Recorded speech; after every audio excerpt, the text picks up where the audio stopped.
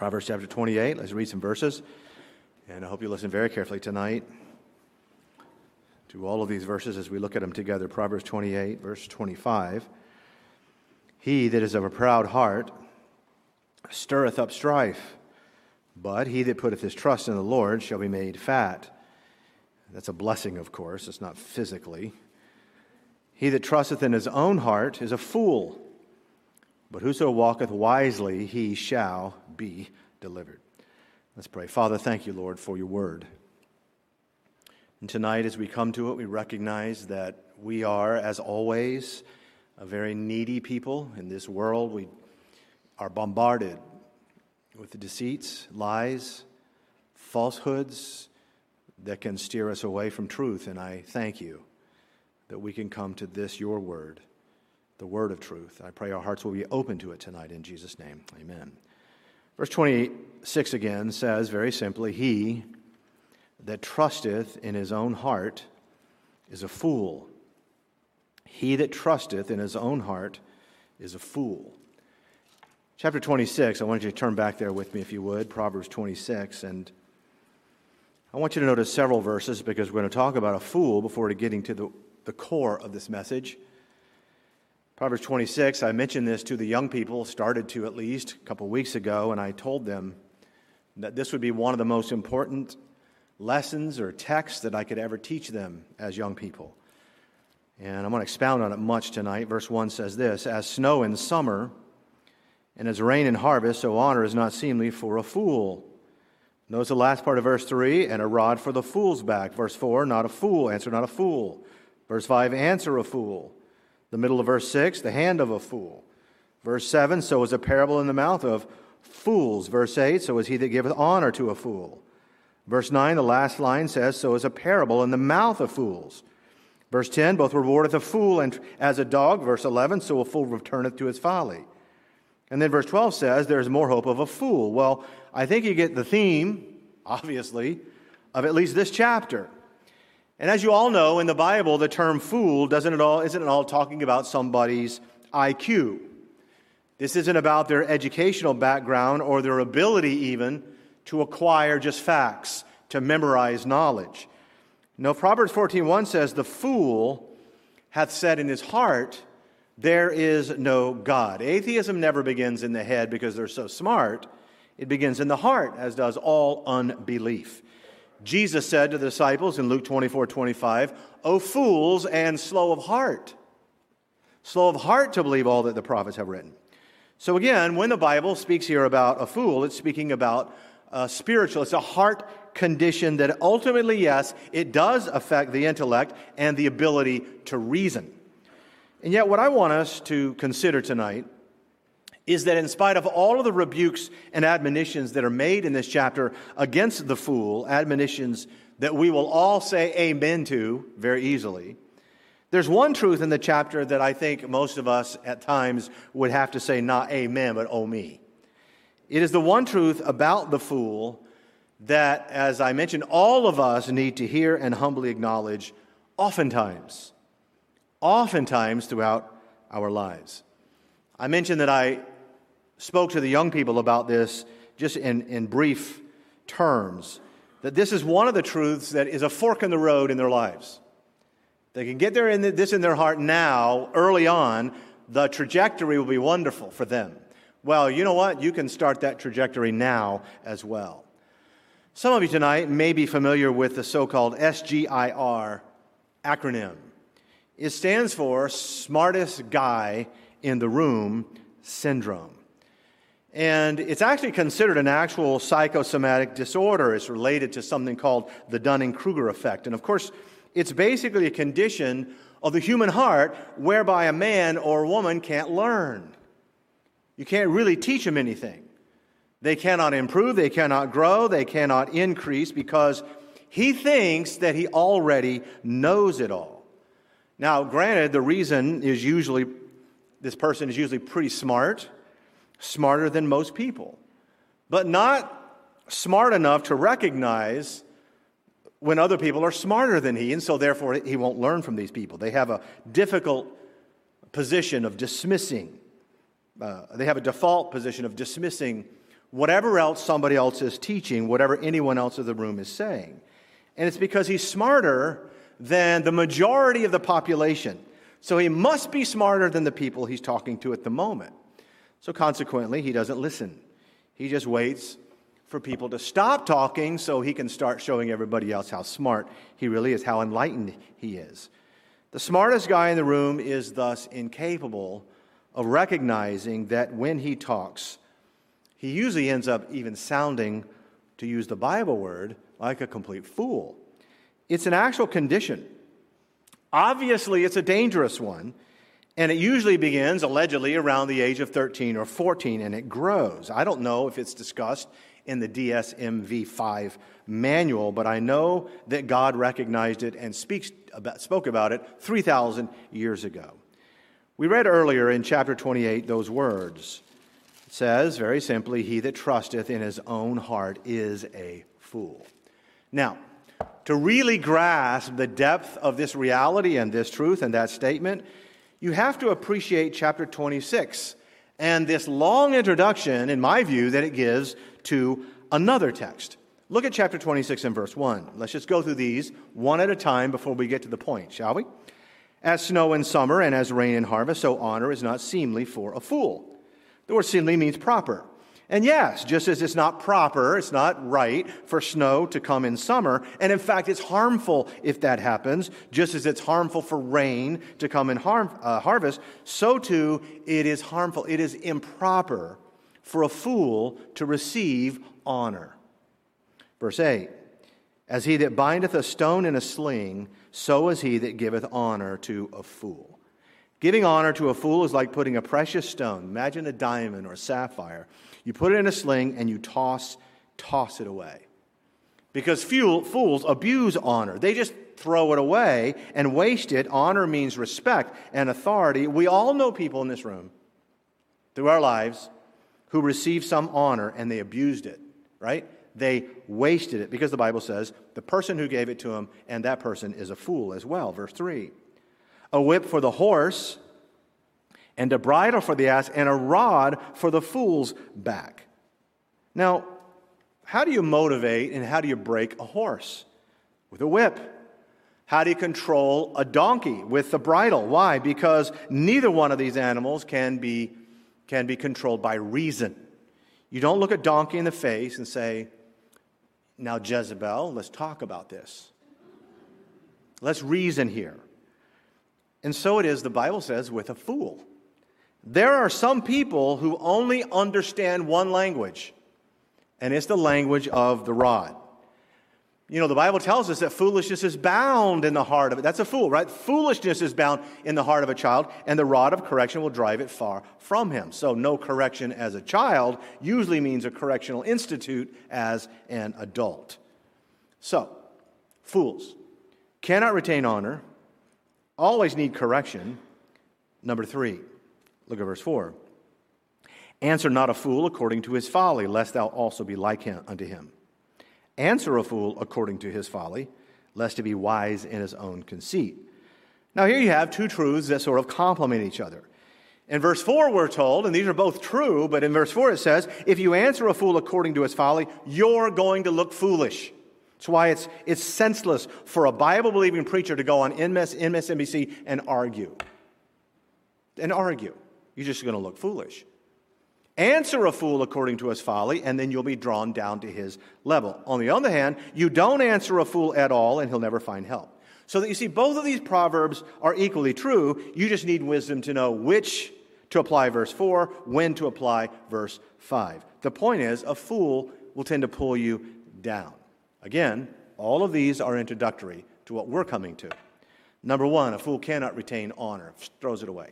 Number 2, they will need the rod almost all their lives. Number 3, they will pull you down. Number 4, look at verse 6. "He that sendeth a message by the hand of a fool cutteth off the feet, and drinketh damage or poison." In other words, a fool is unreliable. You send a message by the hand of a fool, it's like cutting off the feet. They're not going to get it done. He'll fail you every time, won't get the job done, can't be trusted to get a job done. Relying on a fool is like drinking poison and cutting off the feet. Which brings us to a fifth characteristic. Now, I don't know about you, but so far I don't want to be a fool. Not the Bible description. Look at verse 7. The legs of the lame are not equal. So is a parable in the mouth of fools. Here's a person who has one good leg and one bad leg. He can walk, but obviously something's not right. You can tell immediately that the gait is wrong. And so it is, the Bible says, when a fool tries to teach a proverb, tries to impart some wisdom. Have you ever listened to a cult member try to explain away John chapter 1? I have, and it's like, what? It's like Charlie Brown's teacher. Mwah, mwah, mwah, mwah, mwah, mwah. Words are coming out. Doesn't make any sense. I was in ICU last night at Jupiter Medical, and this young guy was holding the door. He was double masked, and he goes,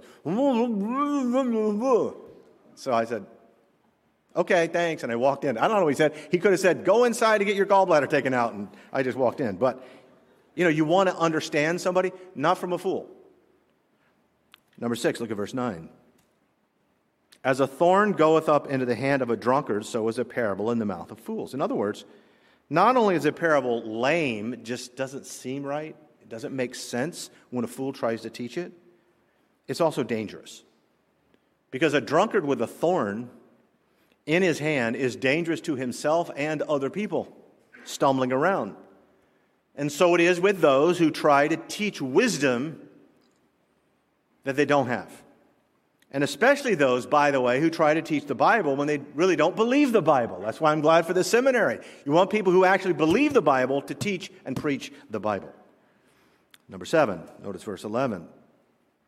As a dog returneth to his vomit, so a fool returneth to his folly. That's pretty graphic. But you've seen this maybe. I have. In Turkey, a lot for some reason. But a dog gets sick, he throws it up and, goes right back in a few moments and get it while it's warm, I guess. I don't know. It's disgusting. So what he's saying here, if you think about it, this is graphic. Even though the foolishness is disgusting to others and even himself, the fool goes right back to it, to the folly. See, that's hopeless. That person is a fool. It's practically hopeless. And again, I think you'll agree with me that the portrait of a fool in this chapter is a very sad picture.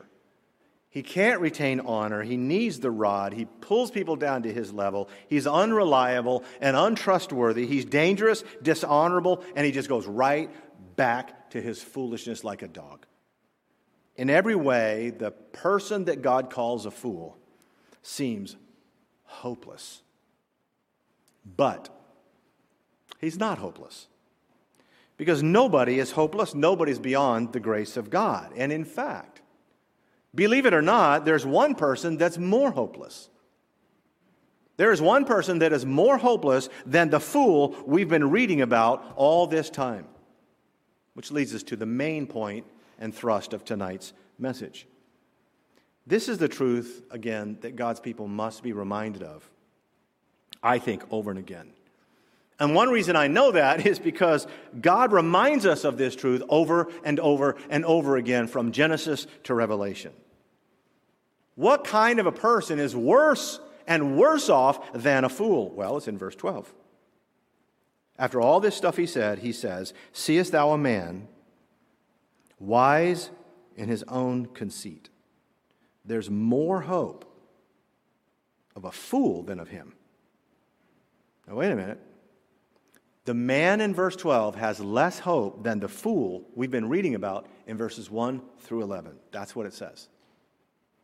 And furthermore, the description of the fool in verses 1 through 11 is partially given in order to highlight the terrible condition of what? Being wise in your own conceit. The danger of being the smartest man in the room. Verse 12, seest thou a man wise in his own conceit? There is more hope of a fool than of him. What does it mean, Pastor, to be, quote, wise in your own conceit? Look at verse 16. The sluggard is wiser in his own conceit than 7 men that can render a reason. You see, 7 men is a number of completion. 7 men cannot convince this man that he's wrong about a decision or a position. To put it simply, he always trusts his own heart. He's wise. What was our first verse? He that trusteth in his own heart is a fool. Yes, and the worst kind of a fool.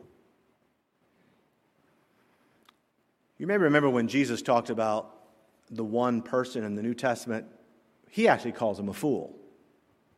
You know, it's one thing if I call somebody a fool, or if somebody else says you're a fool, or if some guy in academia calls me a fool, whatever. But when God calls you a fool, you're a fool. And Jesus said to this man, "Thou fool." Why? Because it says he thought within himself, saying, "I will." In other words, he's a fool because he took his own counsel. It's like the Pharisees that Jesus rebuked, of whom Jesus said in Luke 18, quote, "These are they who trusted in themselves." There's actually a book that was titled "The Smartest Guys in the Room." I read it. I read it the year I became pastor here, or a couple years later. It was written by Bethany McLean. She researched the rise and fall of Enron. Enron fell the year I came here in 1987, and you may remember Ken Lay and Jeff Skilling. Skilling used Darwinism and Darwinian thought he applied that to the workplace at Enron. That was a smart move. All these guys were brilliant. They had $180 million portfolios, each and every one of these guys. They're so smart. Smartest guys in the room is the title of the book. All of them ended up either in jail, committing suicide, deep depression, mental breakdowns. So much for being the smartest guys in the room. Now, I have time, so I want to talk about the 3 things to consider carefully in light of the man who is wise in his own conceit. This is a man who thinks that he knows, and who thinks that he knows what he knows in himself. I know what I know. The person who cannot be taught, who's worse than a fool. There's an old proverb that says, "Know what you know, but especially know that you don't know what you don't know." And that is true knowledge. Above all others, there are 3 things that we absolutely do not know. Here's a good beginning point. Now, the ending point we're going to look at in a minute is the total antidote. This is why I said nobody's hopeless. We're going to look at it at the very end before we pray. But this is a great beginning point for you to say and me to say and constantly remind ourselves, we don't know. We really don't. Number 1, we don't know the future. You think you know it all? You think you don't know the future. You don't know tomorrow. You don't know tomorrow morning. Look at chapter 27, verse 1. "Boast not thyself." There's a boast. Boast, pride, know it all. "Boast not thyself of tomorrow, for thou knowest not what one day, you don't know what one day may bring forth." I don't know how smart or educated or gifted or street smart you are, but I know this. Nobody knows the future. Nobody knows exactly what's going to happen tomorrow. Nobody, except for those things that we know about the future that God Himself has already told us. And that's a knowledge that we all have. We all have access to that. You're no better than anybody else. God has told us some things about the future. For example, I know that Jesus is coming again. Amen to that. I know it. I absolutely know it. I know it's in the future, but only because God told me in His Word. No special revelation, no special knowledge. What I don't know are a lot of things about that or anything else about tomorrow. I don't know when. I don't know how the housing market will be in a year. I don't know how the war in Ukraine is going to end up. I don't know if I'll even be here in 12 months or 6 months. We assume Brother Danny would be here next week or the next week or the next week. I don't know if gold is, or real estate, or commodities, or llamas are all good investments. I don't know. I don't know the future of the economy, the environment, my own health. Certainly we don't know. Let me tell you all the things I don't know. Sometimes it's good to think about what you don't know. In fact, it's very good. I don't know the health of our whole country. You'll notice what it says in chapter 27, verse 24. Because these words, as far as I'm concerned, should be at the entrance of the New York Stock Exchange and the White House. For riches are not forever, and doth the crown endure to every generation. Does it? I still remember about 25 years ago when a whole bunch of the smartest men in the room were boasting that within 3 years, America would have a $3 trillion surplus in the budget. Does anybody remember that? Oh, I do. That's all they talked about. And so you know what they did? They went on a spending spree, a binge, our Congress. And here's what happened. They said, oh, well, this $3 trillion, extra. Well, we didn't foresee 9/11, and we didn't see the dot-com bubble bursting, and we didn't foresee the housing mortgage crisis. We didn't foresee trillions of dollars of stimulus being needed and all of these emergency bailouts, and we didn't foresee COVID and Ukraine and all of this stuff, they would say, and they're still saying it. And I keep thinking, that's all you got to say. I can make all kinds of bold predictions and promises too, if all I have to do later is say, well, I didn't foresee something.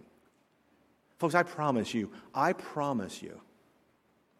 Marlins are going to win the World Series this year. Promise. So plan accordingly. DraftKings or whatever you guys use, I don't know. I mean, the Marlins are going to win the World Series. And so when 6 months from now, I just say, well, they were going to, but I didn't foresee that they would lose 60 games. I didn't foresee that they wouldn't make the playoffs. Other than that, my predictions were flawless. No, they were foolish. Boast not thyself of tomorrow, for thou knowest not what a day may bring forth. That's why if you ever notice in the New Testament, how many times Paul says, if the Lord wills? If the Lord wills. Paul was never presumptuous on the will of God. Pastor, I predicted back in August that Georgia would go undefeated and play in the national championship. You may have predicted it, but you didn't know it. Nobody knew it. Did you know TCU would be there? I don't think so. You look at all these overpaid, overhyped, and frankly very harmful pollsters in our country. Could the smartest guys in the room have gotten it more wrong in the last 4 elections? I mean, why are they even paying these people? Because they're always wrong. Believing in yourself or your inflated abilities is a dangerous thing to do. And I would encourage you, all of us in this room, to make sure that we recognize what we don't know. It is a dangerous thing to be wise in your own conceit. To forget that the times, beloved, are in His hands. There's more hope of a fool than of that person who lives as if he or she knows what the future holds. As Christians, we don't know what the future holds. We do know who holds the future. And for us, that ought to be enough. For me, that's one of the reasons why I'm here tonight. I don't know about you, folks, but I come to church in part because God knows more about the days ahead than all of the guys talking right now at 7:45 on any of the TV talk shows and all of their pundits. The only thing worse than pollsters are pundits. Talking heads who speak as experts on things they cannot know. Chapter 26, verse 25 says, when he speaketh fair. When he speaketh fair. You know those fancy words? Believe him not. For there are 7 abominations in his heart. That may sound familiar from a couple Sunday mornings ago. The second thing that nobody knows is the past. You say, what do you mean by that? I know the past. Here's what I mean by that. Look at verse 10. The great God that formed all things. I have a question. How many of you believe that our God formed all things? Raise your hands. Okay, you know that nobody else around here believes that, comparatively speaking. Not only do I not know the future, not only do these pundits and these people in academia not know the future, they don't know the past. Someone on television declares with authority And your little children are sitting there listening to it. 47 million years ago, dinosaurs were killed by an asteroid or whatever. And they throw out these numbers and they change all the time. I have a question. How do they know that? Were they there? Did they meet someone who was ever there? 42 million years ago? You do realize that mankind can't even get the story right of something that happened 42 days ago. It's true. I love history. History is my favorite subject next to the Bible. When I was in school, every elective I ever took, from high school all the way through graduate school, every elective was history. But you know, historians are just journalists. And journalists print retractions in the Palm Beach Post and the New York Times, not so much in the New York Times lately because they don't want to. It'd be every day. But they print retractions from the story they wrote just yesterday. Don't tell me they got it right about what happened 100 years ago or 1,000 years ago, and certainly when the world was being made by the Word of God. You realize that Pulitzer Prizes have been awarded to authors whose books take the exact opposite positions on something that happened way back in the past? Which one was right? They don't care. Not anymore. Just give them an award, a Pulitzer, for sounding convincing. It's deceit. Well-written deceit, but it's still deceit. The Pharisees came to Jesus with the scribes and the Sadducees, and these were people who were responsible, self-described guardians of the truth. All they did all day long was apply scholarship and research, so-called, to getting it just right. And Jesus said to them, you got it all wrong. He said these words, ye do err, not knowing the Scriptures nor the power of God. Have ye not read, Jesus said, art thou a teacher in Israel, and knowest not these things? From the beginning, Jesus said, it was not so. In other words, they didn't know the past. He did. It's too bad they were so full of pride, so wise in their own conceit. They could have asked Jesus about the past and gotten it right. Years ago, I was sitting in a famous restaurant in Pigeon Forge, and there were a bunch of preachers there. And some of us were young guns. I was 24 or 5, I guess, and Dolphus Price was there. Some great preachers were there. And some of these old-time evangelists were talking about a revival meeting in a certain church that had happened many, many, many years ago. And they were all sharing stories, but they were all saying, here's what I heard. I heard that you could do this. I heard that God came down and this happened. I heard that this happened and that happened. And I'm just listening, taking it in. And then finally, one of the preachers there said, they asked him, said, what'd you hear? He said, well, I was there. And that's the only one I want to hear from. Everybody else, he fixed all their stories. Actually, it wasn't that, it was this. Actually, it wasn't there, it was there. That's who. You know what? We don't know. I believe and I know that God created this world. And the reason I believe and I know it is because, guess what? He was there. How many of you know and believe the story of Adam and Eve? Raise your hands. How many know and believe the story of Jonah and the whale? Raise your hands. How many know and believe the story of Moses and the ark? Raise your hands. See, you do that every time. It's Noah and the ark. You can't even get that right, Moses and the ark. I'll bet $100 Steve Hatcher didn't raise his hand on any of those. Amen? See, man of wisdom over there. Seest thou a man wise in his own conceit? He thinks he knows the past. There's more hope of a fool than of him. Hardly a week goes by, but that the newspaper has some article or some journal has an article about a recent discovery that, quote, challenges all of our preconceived ideas about evolution or biology or early man or the early settlers or whatever. I mean, literally every week, it seems, I have a dear friend who sends me a lot of these he's a scientist, these science journals and these discoveries that have been made. And these experts have to, quote, rethink, modify, go back to the drawing board. Even though they told your young people and us yesterday that what was on the drawing board then was 100% true and factual. God has never had to edit His word, print a retraction. God has never had to reevaluate or rethink what He has said about the past, and that's because He was there.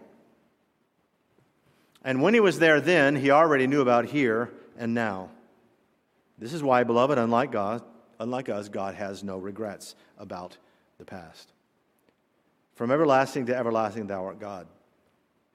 I need to trust him tonight, completely. And you need to trust him tonight, completely. Not your heart. Seest thou a man wise in his own conceit? There's more hope of a fool than of him. Are you a know-it-all? Number one, you don't know the past. By that I mean you don't know it as you can know it and could know it if you were God. Number two, you don't know the future. Number three, you also don't know your own heart. Look at Proverbs 21, would you? Just turn back a few pages.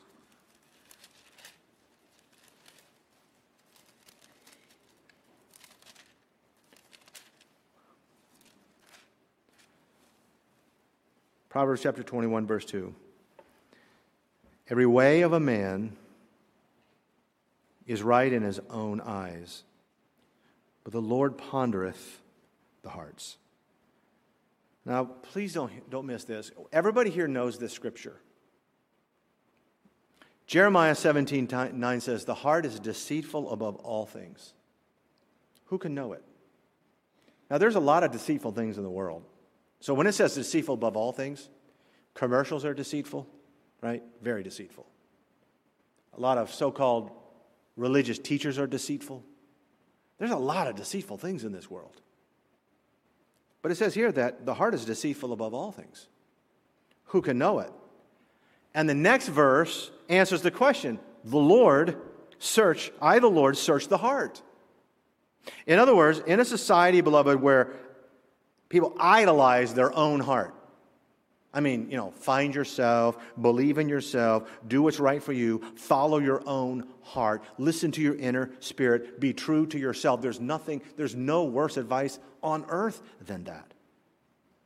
But in this environment, Christians must make the conscious decision that is established at the beginning of this book.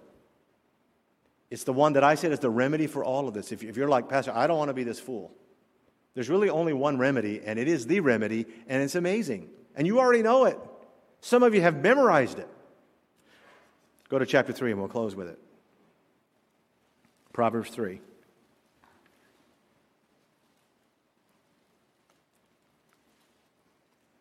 Verse 5. Trust in the Lord with most of thine heart. Trust in the Lord with all thine heart. And lean not unto thine own understanding. In all thy ways acknowledge him, and he shall direct thy paths.